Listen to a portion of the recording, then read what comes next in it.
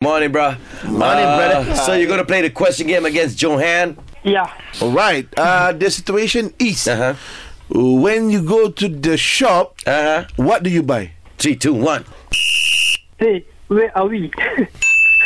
What question do you ask? Tu dia benda.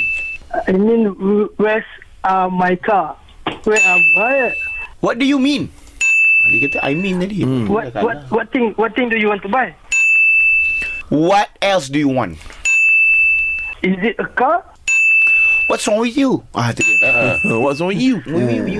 After this, you want to go to lunch? Where to lunch? Which mall do you want to go? What do you mean by fishball?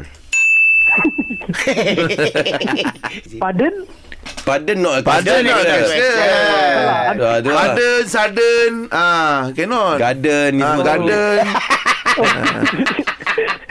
Okey, jadikan benda ni sebagai teladan lah. Dek, kalau aku dengan Ray kau kena kontrol. Kau siapa nak kontrol?